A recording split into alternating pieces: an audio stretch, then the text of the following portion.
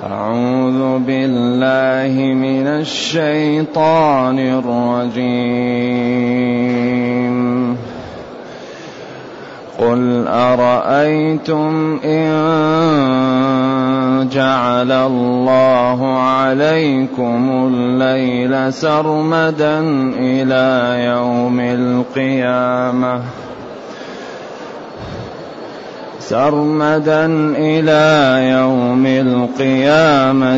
من إله غير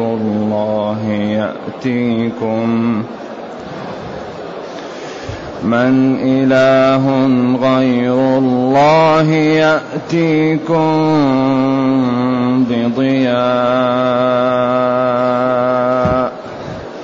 أفلا تسمعون. قل أرأيتم إن جعل الله عليكم النهار سرمدا إلى يوم القيامة قل أرأيتم إن جعل الله عليكم النهار سرمدا إلى يوم القيامة من إله غير الله يأتيكم بليل تسكنون فيه أفلا تبصرون. ومن رحمته جعل لكم الليل والنهار لتسكنوا فيه ولتبتغوا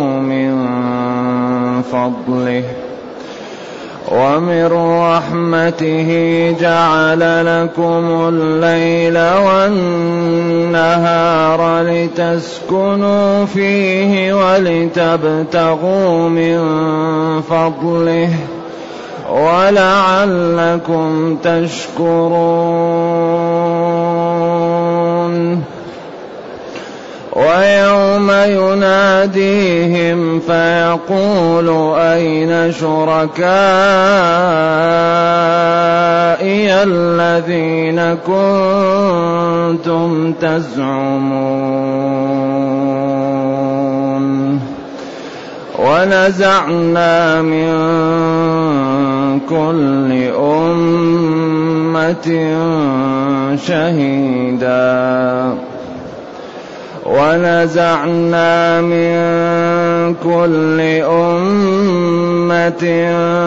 شهيدا فقلنا هاتوا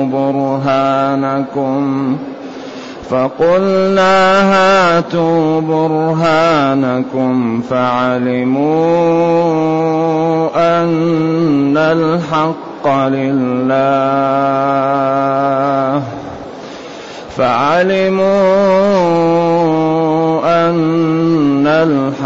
لله وضل عنهم ما كانوا يفترون.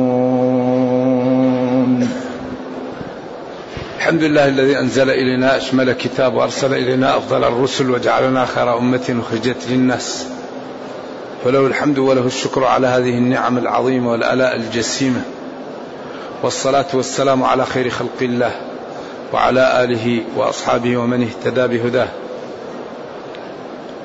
أما بعد، فإن الله تعالى يبين قدرته ونعمه على خلقه المتضمن إلزامهم بالشكر والطاعة والإذعان.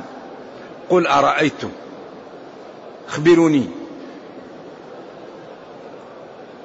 أيها الخلق أيها المخاطبون، إن جعل الله، إن صير الله عليكم الليل سرمدا مستمرا إلى يوم القيامة من إله غير الله يأتيكم بضياء. نعمة الليل والنهار نعمة عظيمة جسيمة لا يعلمها إلا من ابتلي بمكان لا يوجد فيه إلا الليل مدة طويلة أو النهار، لذلك أكثر بلد فيه الرخاء هو هذا البلد الذي نصف السنة فيه ليل ونصف السنة نهار. هذا البلد يكثر فيه أمراض النفسية والانتحار نتيجة لعدم تغيير الوقت، لطول الوقت هذا يسبب سآمة وملل. لكن لما يأتي الليل ينام الإنسان. متى يعلم واحد قيمة الليل؟ إذا كان عنده في النهار أعمال كثيرة وأشغال ومتاعب، فإذا جاء الليل يشوف قيمة الليل. وكذلك إذا كان إنسان عنده أشغال وجاء النهار يشوف قيمة النهار.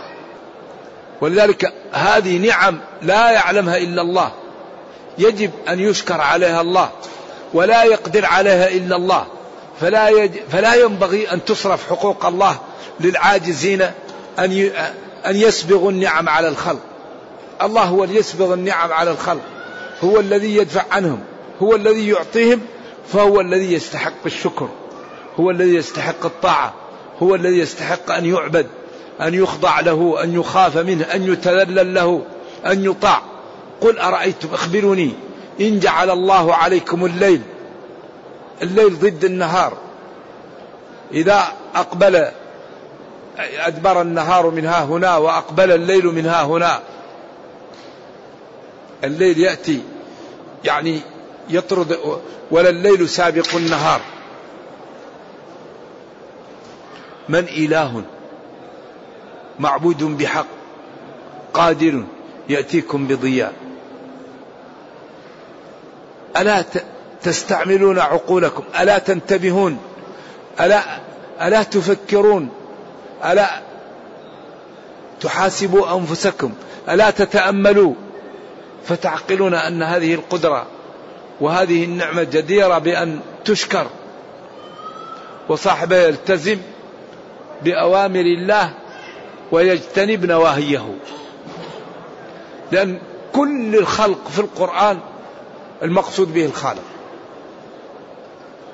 كل كلمة الخلق، الأشجار والدواب والأنهار والبحار والإنسان، كل خلق في القرآن فهو دلالة على الخالق، ودلالة على القدرة، ودلالة على عجز غير الله عن الخلق. لذلك الله يبين دائما أن الذي لا يخلق لا يستحق العبادة. اعبدوا ربكم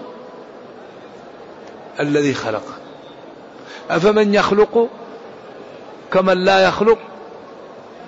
يخلقكم في بطون أمهاتكم خلقا من بعد خلق في ظلمات ثلاث: ظلمة البطن، وظلمة الرحم، وظلمة المشيمة. الأصبع هذا جعله بعيد، هذا الإبهام، وفرق بين الأصابع، وجعل الأصابع مشدودة بالأظافر، وجعلها تشد وتنفتح. ولذلك قال قادرين على أن نسوي بنا. ليست البصمة، لا، هذا كلام مرجوح، أن نجعل يدك يد البعير. يعني هذه الأصابع غير مفرقة، مقرونة، ما يقدر يحل ولا يعقد. الأشياء الدقيقة ما يقدر يعملها لو كانت اليد هكذا. لا، قادرين على أن نسوي أي نجعل يده مستوية ما فيها فصل زي يد البعير. وقال نحن خلقناهم إيش وشددنا أسرهم. وإلا يقال مسكين جرى فلان أمس وسقطت رجله، أو التفت وسقطت أذنه، أو تمط وسقط أصبع. لا، شددنا أسرهم، شددنا أسرهم. أعطاك عين عذبة تجم لك تحت اللسان على قدر الحاجة، وأعطاك هذه اللحمة علمه البيان تعبر لك عما يجيش في صدرك. لو لم تكن عندك هذه العين العذبة الريق ما يمكن تبلع ولا الزبدة. وهذه الحدقة بعضها أبيض وبعضها أسود تنظر بها، وجعل لك هنا مادة حتى لا يدخل الغبار في الرئة، وجعل لك الأذن فيها مادة تطرد الحشرات. وفي أنفسكم أفلا تبصرون. والكرش الضعيفة جعل اليد أمامها، الكرش دائما العين على الكرش، لأن مسكينة يمكن أي شيء يدقها يخرجها. والظهر ما عنده عيون خلاه قوي، تدبير عجيب. الكرش هذه لأنها مرة وضعها صعب، العيون حارستها، شوف أمامها وحاط هذا، لكن الظهر خلاه قوي. تدبير آية في الجمال والحسن. قل أرأيتم إن جعل الله عليكم النهار سرمدا، مستمر، السرمد هو المستمر إلى يوم القيامة، من إله غير الله يأتيكم بليل تسكنون فيه. الليل هذا يسكن فيه الإنسان ويستريح ويقطع العناء، وفيه من النعم والراحة وقطع الأتعاب ما لا يعلمه إلا الله. يعلم ذلك من كان صاحب أشغال وأعمال. ومن رحمته أفلا تبصرون. لا تنتبهون وتنظرون في ذلك فتبصرون هذه النعم فتشكروها وتعملوا بمقتضاها فتكونوا عبادا لله، فتمتثلوا الأوامر وتجتنبوا النواهي. لأن هذه النتيجة. كل هذا يدور حول شيء واحد، النجاة. وبعدين الله لا يقبل إلا ما كان له أبدا، ما فيه إلا الحق.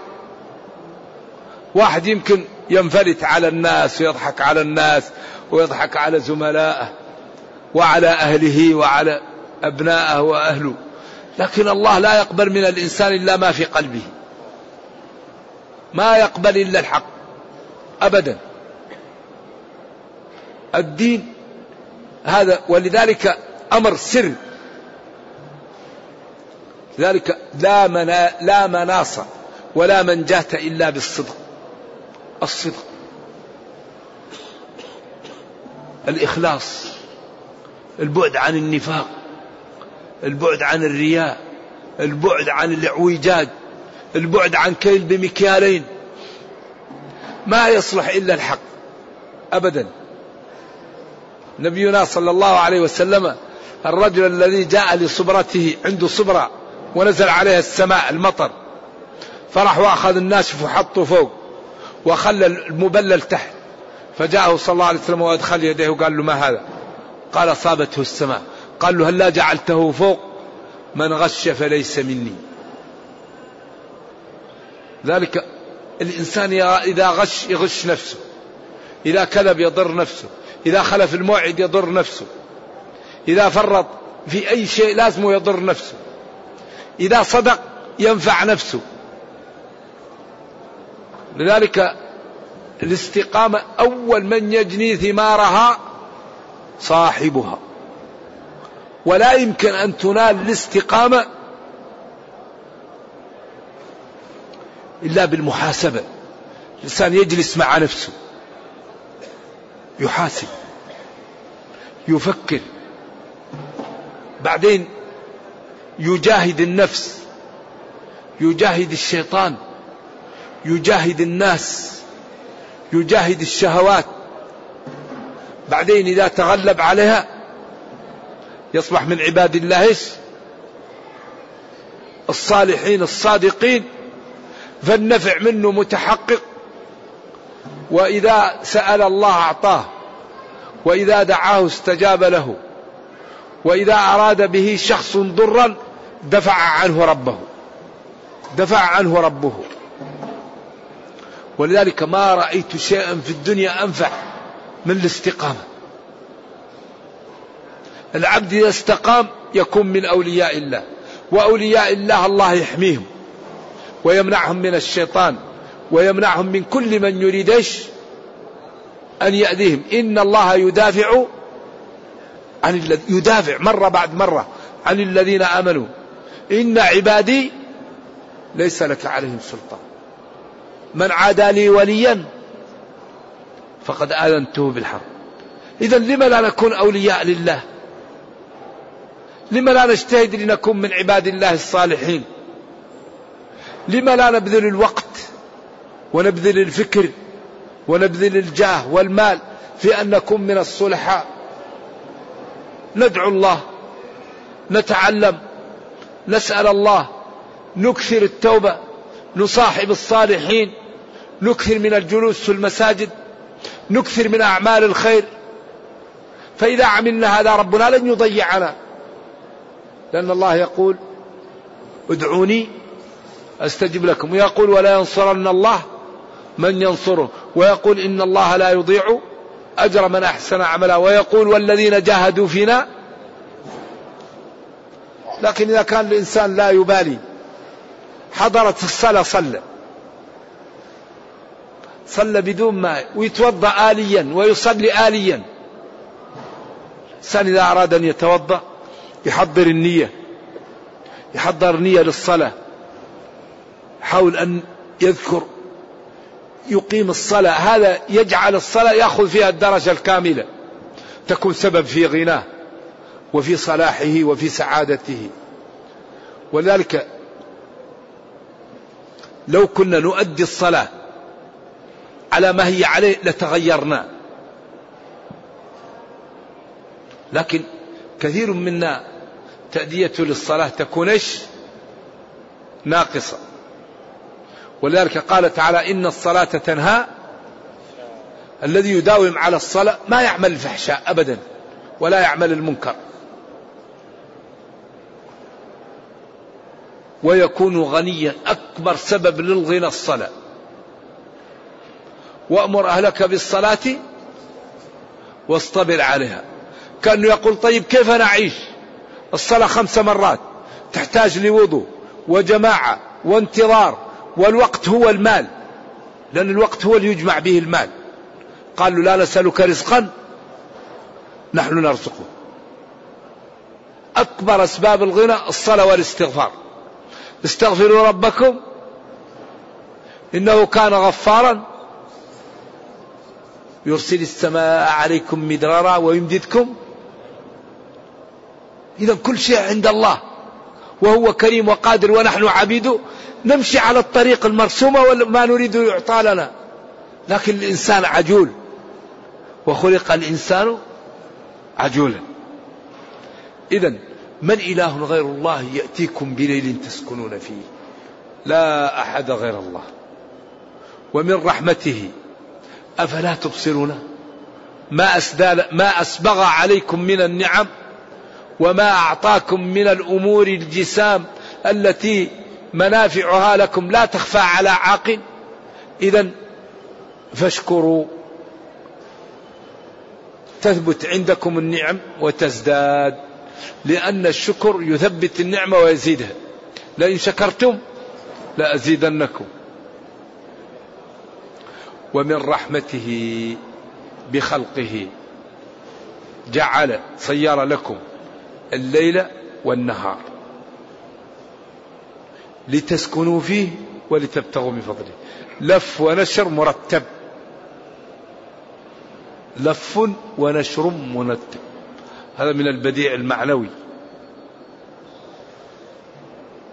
هذا ما هو مجاز، هذا بديع معنوي.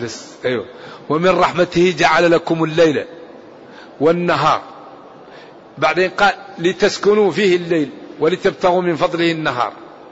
يقال لف ونشر مرتب، بديع معنوي، وهو من نوع من ألباع البلاغة معروف.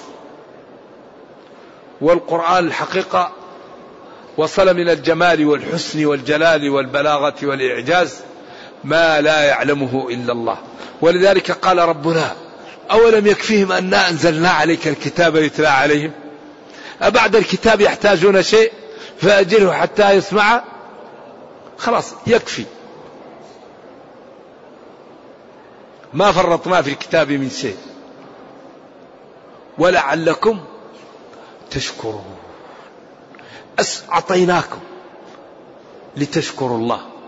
وأكبر الشكر أن النعم التي أعطاك ربك لا تستعملها في معصية الله. الشكر الحقيقي أن تستعمل نعم الله في طاعة الله. النظر لا تنظر لحرام، السمع لا تسمع حرام، الكلام لا تتكلم بحرام، الفكر لا تفكر في حرام، اليد لا تلمس بها حرام، الرجل لا تمسي بها إلى حرام، البطن لا تضع فيه حرام، الفرج لا ترسله لحرام. إذن أنت شكرت الله، والنعمة تثبت عليك وتزيد.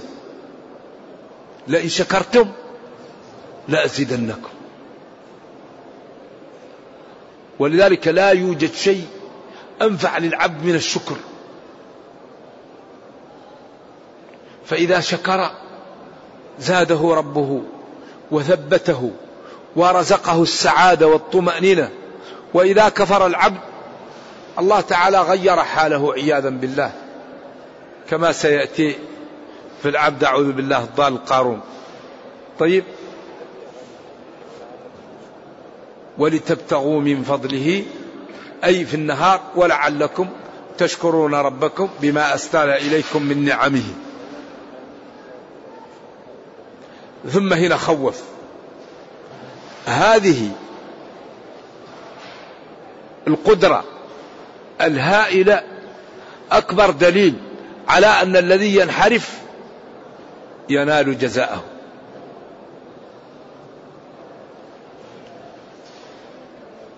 ويوم يناديهم، واذكر يا نبي الحالة والصفة التي تحصل لهم يوم يناديهم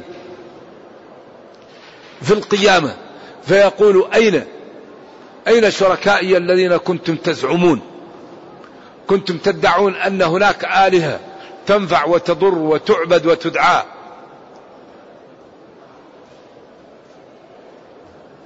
ويوم يناديهم فيقول أين شركائي الذين كنتم تزعمون. بعدين ونزعنا أخذنا من كل أمة شهيد، الرسل والشرفاء أتبعهم، فقلنا لهم هاتوا برهانكم، أتوا برهانكم.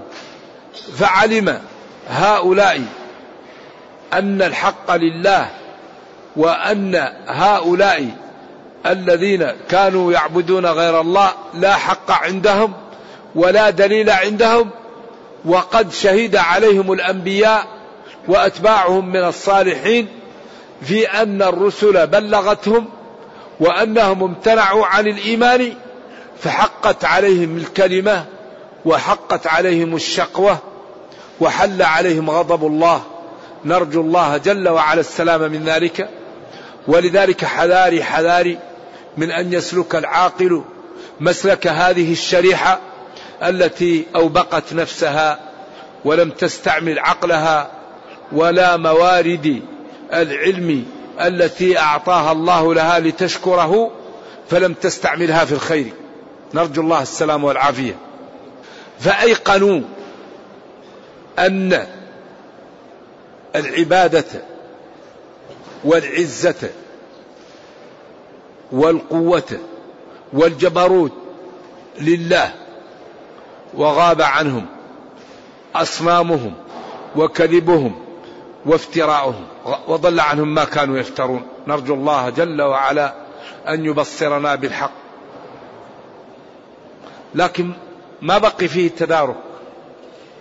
هؤلاء الذين ماتوا على الكفر انتهى أمرهم، لكن نحن الحمد لله الآن في الدنيا أكبر نعمة أن الإنسان يسمع هذه الآيات وهو في الدنيا، يتوب، يستغفر، ينشط في الطاعة، يبتعد عن أعراض المسلمين، يبتعد عن ضياع الوقت.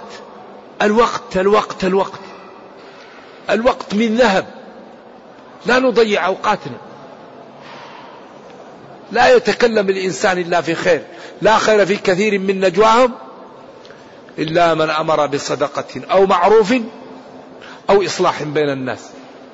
المسلم إذا خالط الناس في الثلاثة، إما يشتغل يقرأ قرآن، يعمل لدينه أو لدنياه، لا يضيع وقته.